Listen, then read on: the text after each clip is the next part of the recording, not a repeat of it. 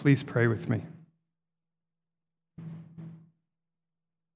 Heavenly Father, I ask that you would send your Spirit so that our hearts would be receptive to the words of your Son.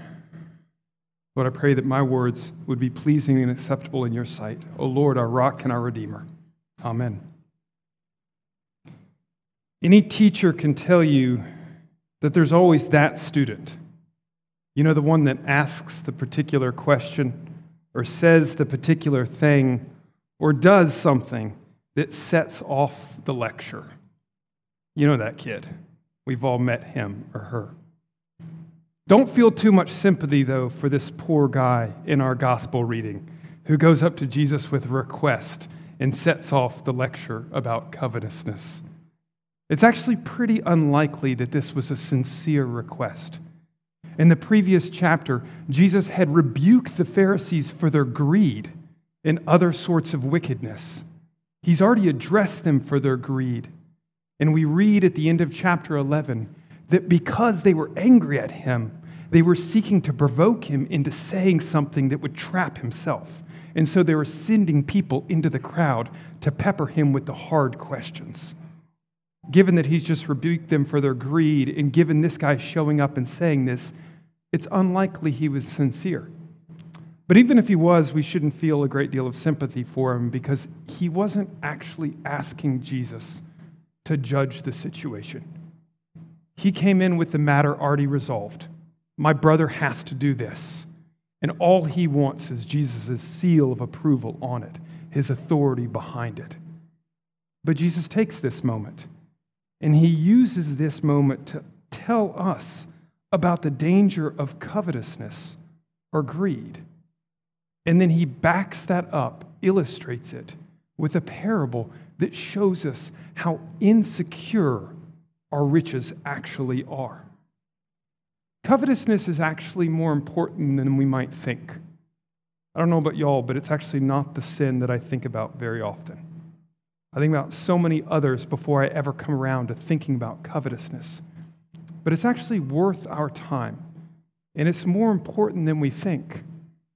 There are a lot of theologians who've said over the centuries that covetousness is actually the original sin, that it's the primary sin.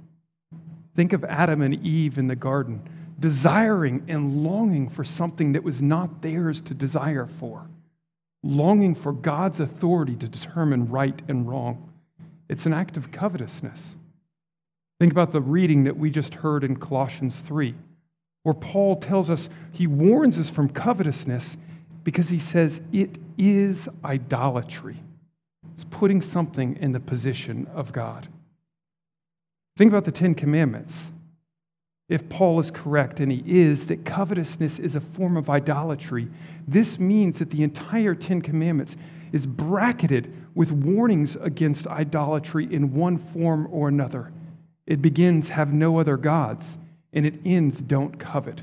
The whole thing could be summed up in, don't worship anything else. All the other misdeeds flow from that.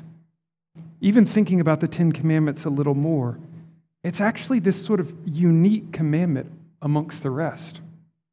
All the other commandments address actions. I mean, theoretically, you could keep commandments 1 through 9 by force of will. I say theoretically because I don't know anyone who has, including myself. But theoretically, you could grit your teeth and determine never to tell a lie. But we run hard into commandment 10.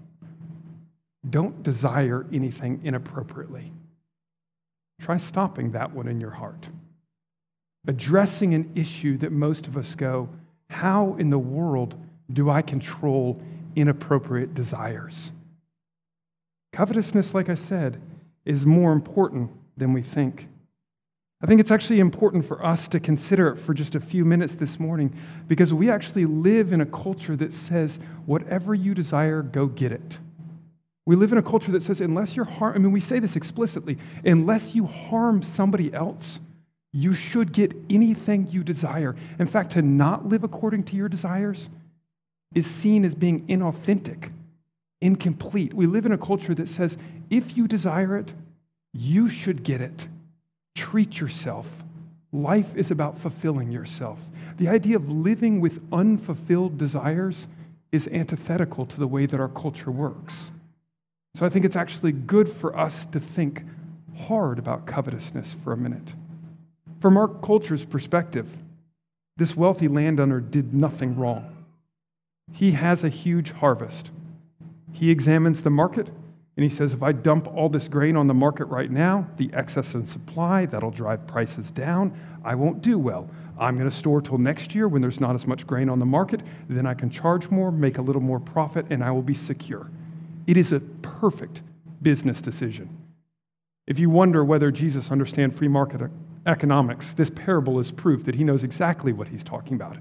It's perfectly measured. Don't flood the market. Save it till next year. You'll make more money. From our culture's perspective, this man did nothing wrong. That's called good security. It's called good business. In other words, we need to think about covetousness because, if anything, our sympathies are with this fool in the parable more than they are with Jesus. As an aside, and this is probably self-evident, covetousness is about a lot more than just material wealth. I mean, obviously, the example Jesus is using is material wealth because the question that prompted it is about an inheritance, but we can covet a host of things. We can covet power. We can covet influence over our friends or in our workplace. We can covet the admiration of others, a reputation of a certain sort. We can covet pleasure, leisure time, freedom from responsibility. There's a host of things that we can covet. It's not just money. But money is a particularly concrete example, and it's the one that we're actually looking at today.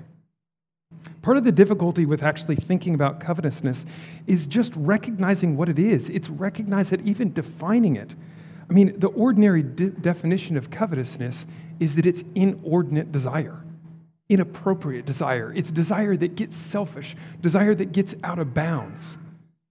But I mean, if y'all are like me, there's a lot of times when you desire something, and if someone were to say to you, is that desire out of bounds?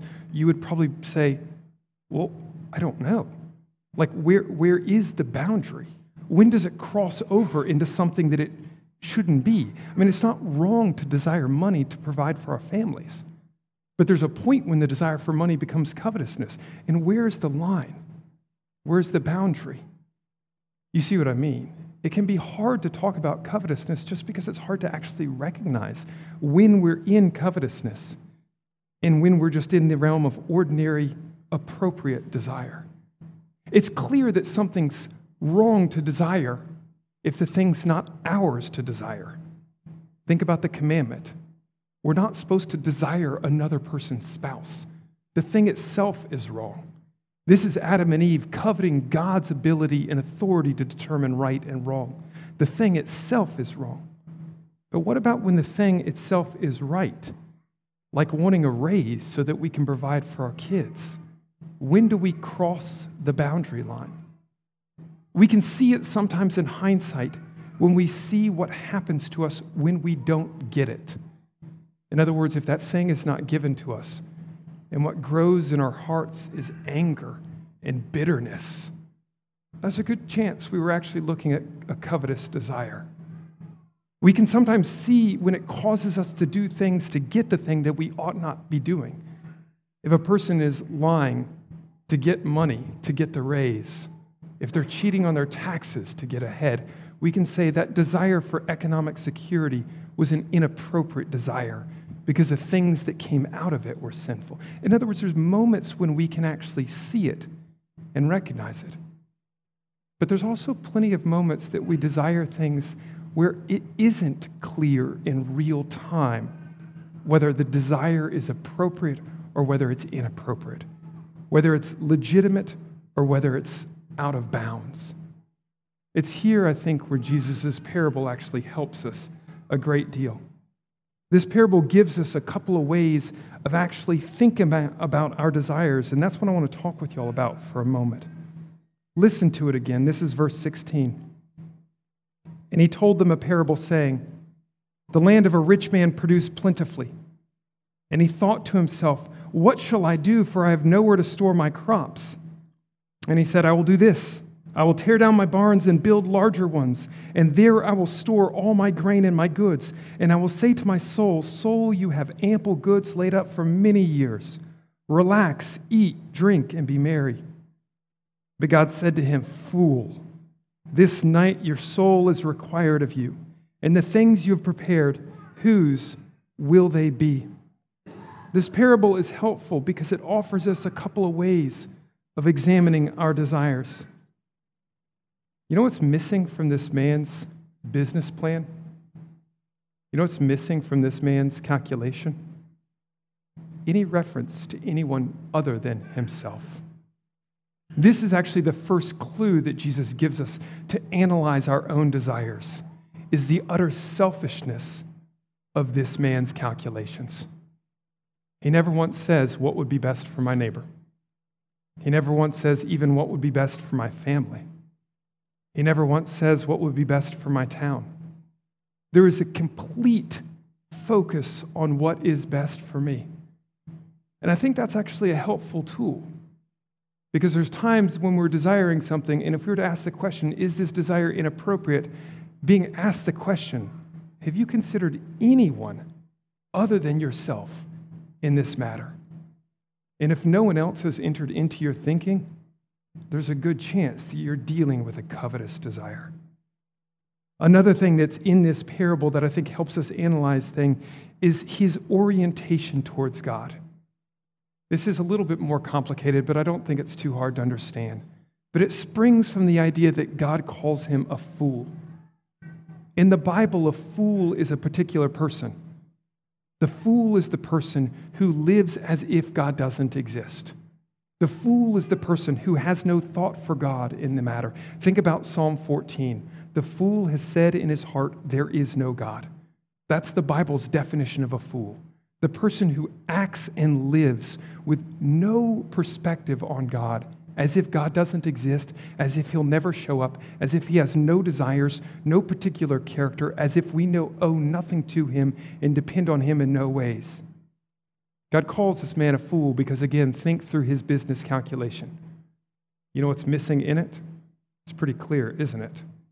There is zero sense of why did God give me this harvest. There is zero sense of what would God want me to do with it. There is zero sense of the authority of God who actually created the grain. There is zero sense of the fact that God is actually overall.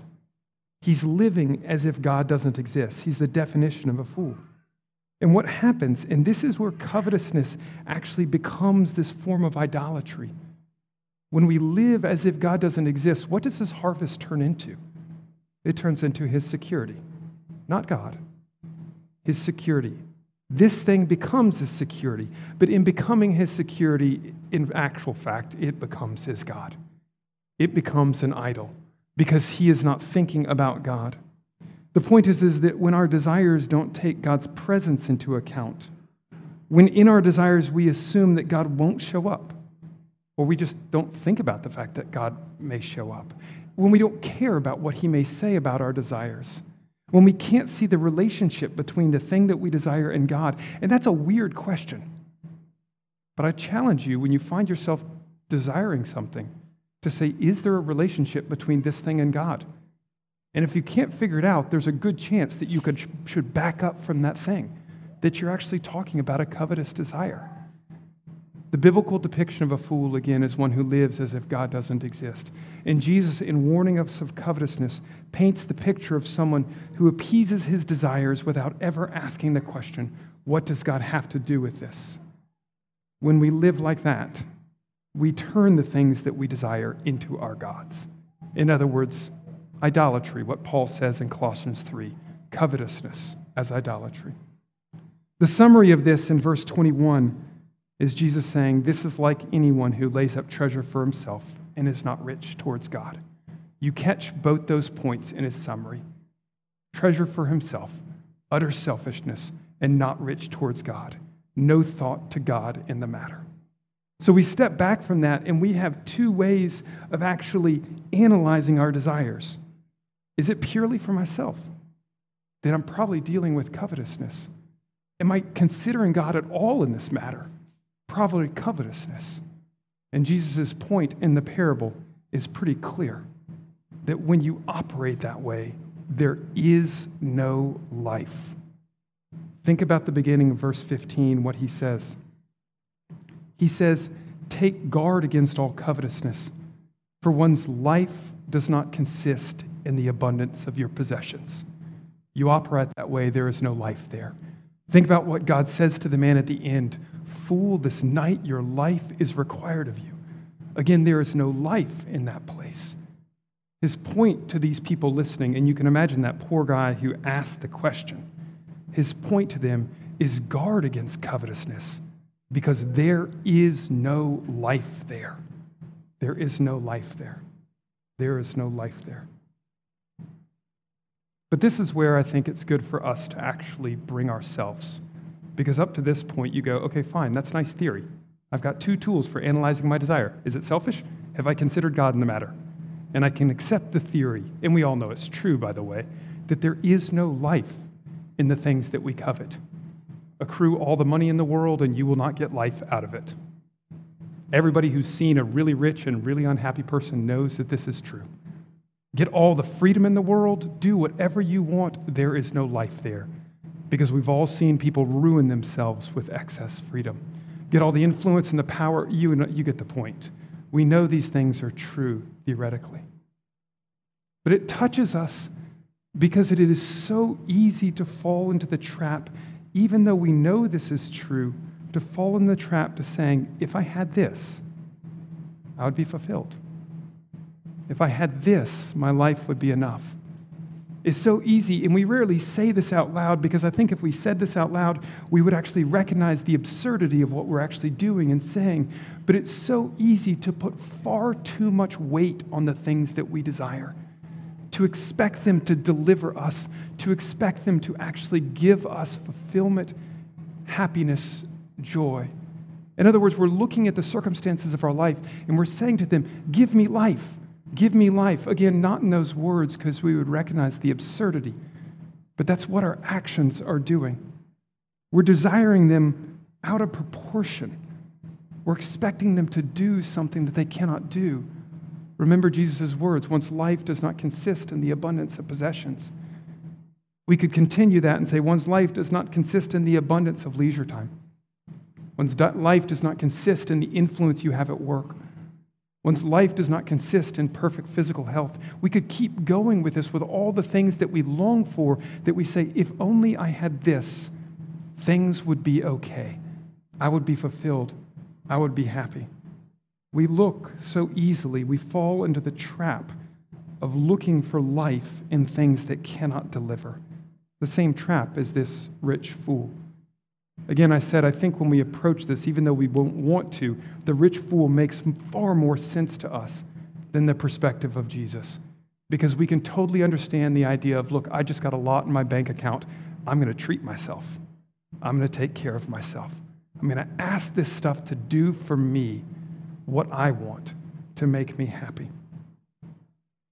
All the while, when we look at those things and we say or think, if only I had this, I would be fulfilled, we never ask those basic questions Jesus prompts us to ask. Have you considered anybody else? Have you thought about anybody else in this desire? Have you thought about this thing's relationship to God? Have you asked whether he wants you to have it? Have you asked what he would have you do with it if you were given it? In other words, we don't use the tools that Jesus gives us to determine whether these things are covetousness. The things that we long for inordinately, the things that we long for expecting to give us life, the things that we desire for selfish reasons, the things that we long for without ever asking, what does God have to do with this? We all know those things can't deliver what we need. We all know that they can't bring life. Anybody who's gone down that path has discovered the fact that they leave us on the other end empty. They cannot do what we want them to do. Whether you're talking again about our careers, or our leisure time, our pleasure, the perfect home life, our bank accounts, they can't bring life. They can be blessings. We need to be clear. They can actually be gifts from God to us, but that's getting back into that right orientation towards God. Because if you see the thing and you see it as a gift from God, suddenly it's no longer covetousness. Because it's a gift, you realize he might give it at a season and take it away at a season because he knows what's best. We're seeing it rightly. They can become blessings. But the things in and of themselves can't bring life. To desire them as if they can is to turn them into idols. So turn them into idols. And it's to actually enter into a place of futility. A place where we're chasing life where we cannot find them. Yet this is what we do, is it not? Seeking for things that would actually bring life that can't do it. Yet all the while our Lord is saying to us, I would give you life. All the while he says, as we chase those other things, saying, provide for me, do for me, fulfill me, all the while he is saying to us, I would give you life. I would give you life. I would give you life. The thing that we long for is not withheld from us. It's freely on offer. But we look in all these other places, asking, trying to make something happen that can never happen. And yet he looks at you and he looks at me saying, my life is actually offered to you. I don't withhold it from those who seek. This is the thing that's actually almost saddening and startling about us, is that we desire in all the wrong places, seeking something that would be freely given. Freely given. I think this is what lies behind Jesus' parable. Think about that last phrase. That's like everybody who lays up treasure for himself and is not rich towards God. And so the question then becomes, so if there is actually life on offer, what might it become? What might it be to be rich towards God? What would a life look like? It's not questing after things that can't deliver and is simply receiving from the Lord what he freely offers. What would it look like? The beauty of that question is that the answer is not complicated. Jesus freely offers his life to you. He says to you, I will give you all that I am, all that I have. He says you don't have to earn it. You don't have to get it because you're good enough. He says, I'll give it to you freely because of my goodness. He offers his life to all who ask. And you say, so what do I do? The answer is simple. Turn to Jesus and say, fill me with your life. This is, in a certain sense, you go, well, that's like conversion, right, Stephen? And you go, no, that's every day of the Christian's life. Because if y'all are like me, every single day you find yourself looking for life in some other place than Jesus Christ himself. And the call continually is, don't go down the path of futility. Beware covetousness. My life is freely given to you. Don't go try to squeeze life out of a place that you can't get it. Turn to me. Turn to me. And what we find when we turn to him is the one who knew no covetousness. His very life he was willing to offer away to those in need. Unlike the rich man, he thought of the poor when he had wealth. He said, I'll give it all away. His very life was always oriented towards the Father, saying, whatever your will is, that's what I'll do. He's the antithesis of this rich man, freely giving himself away. And one of the beauties that we discover in the Christian life is that the more we become like that, the more the life of God flows through us. The Christian life flips the world upside down. The world says, acquire and you will have enough. And the Christian life says, give everything away and you will discover life itself. This is the pattern of our Savior, and this is what he offers to you. Amen.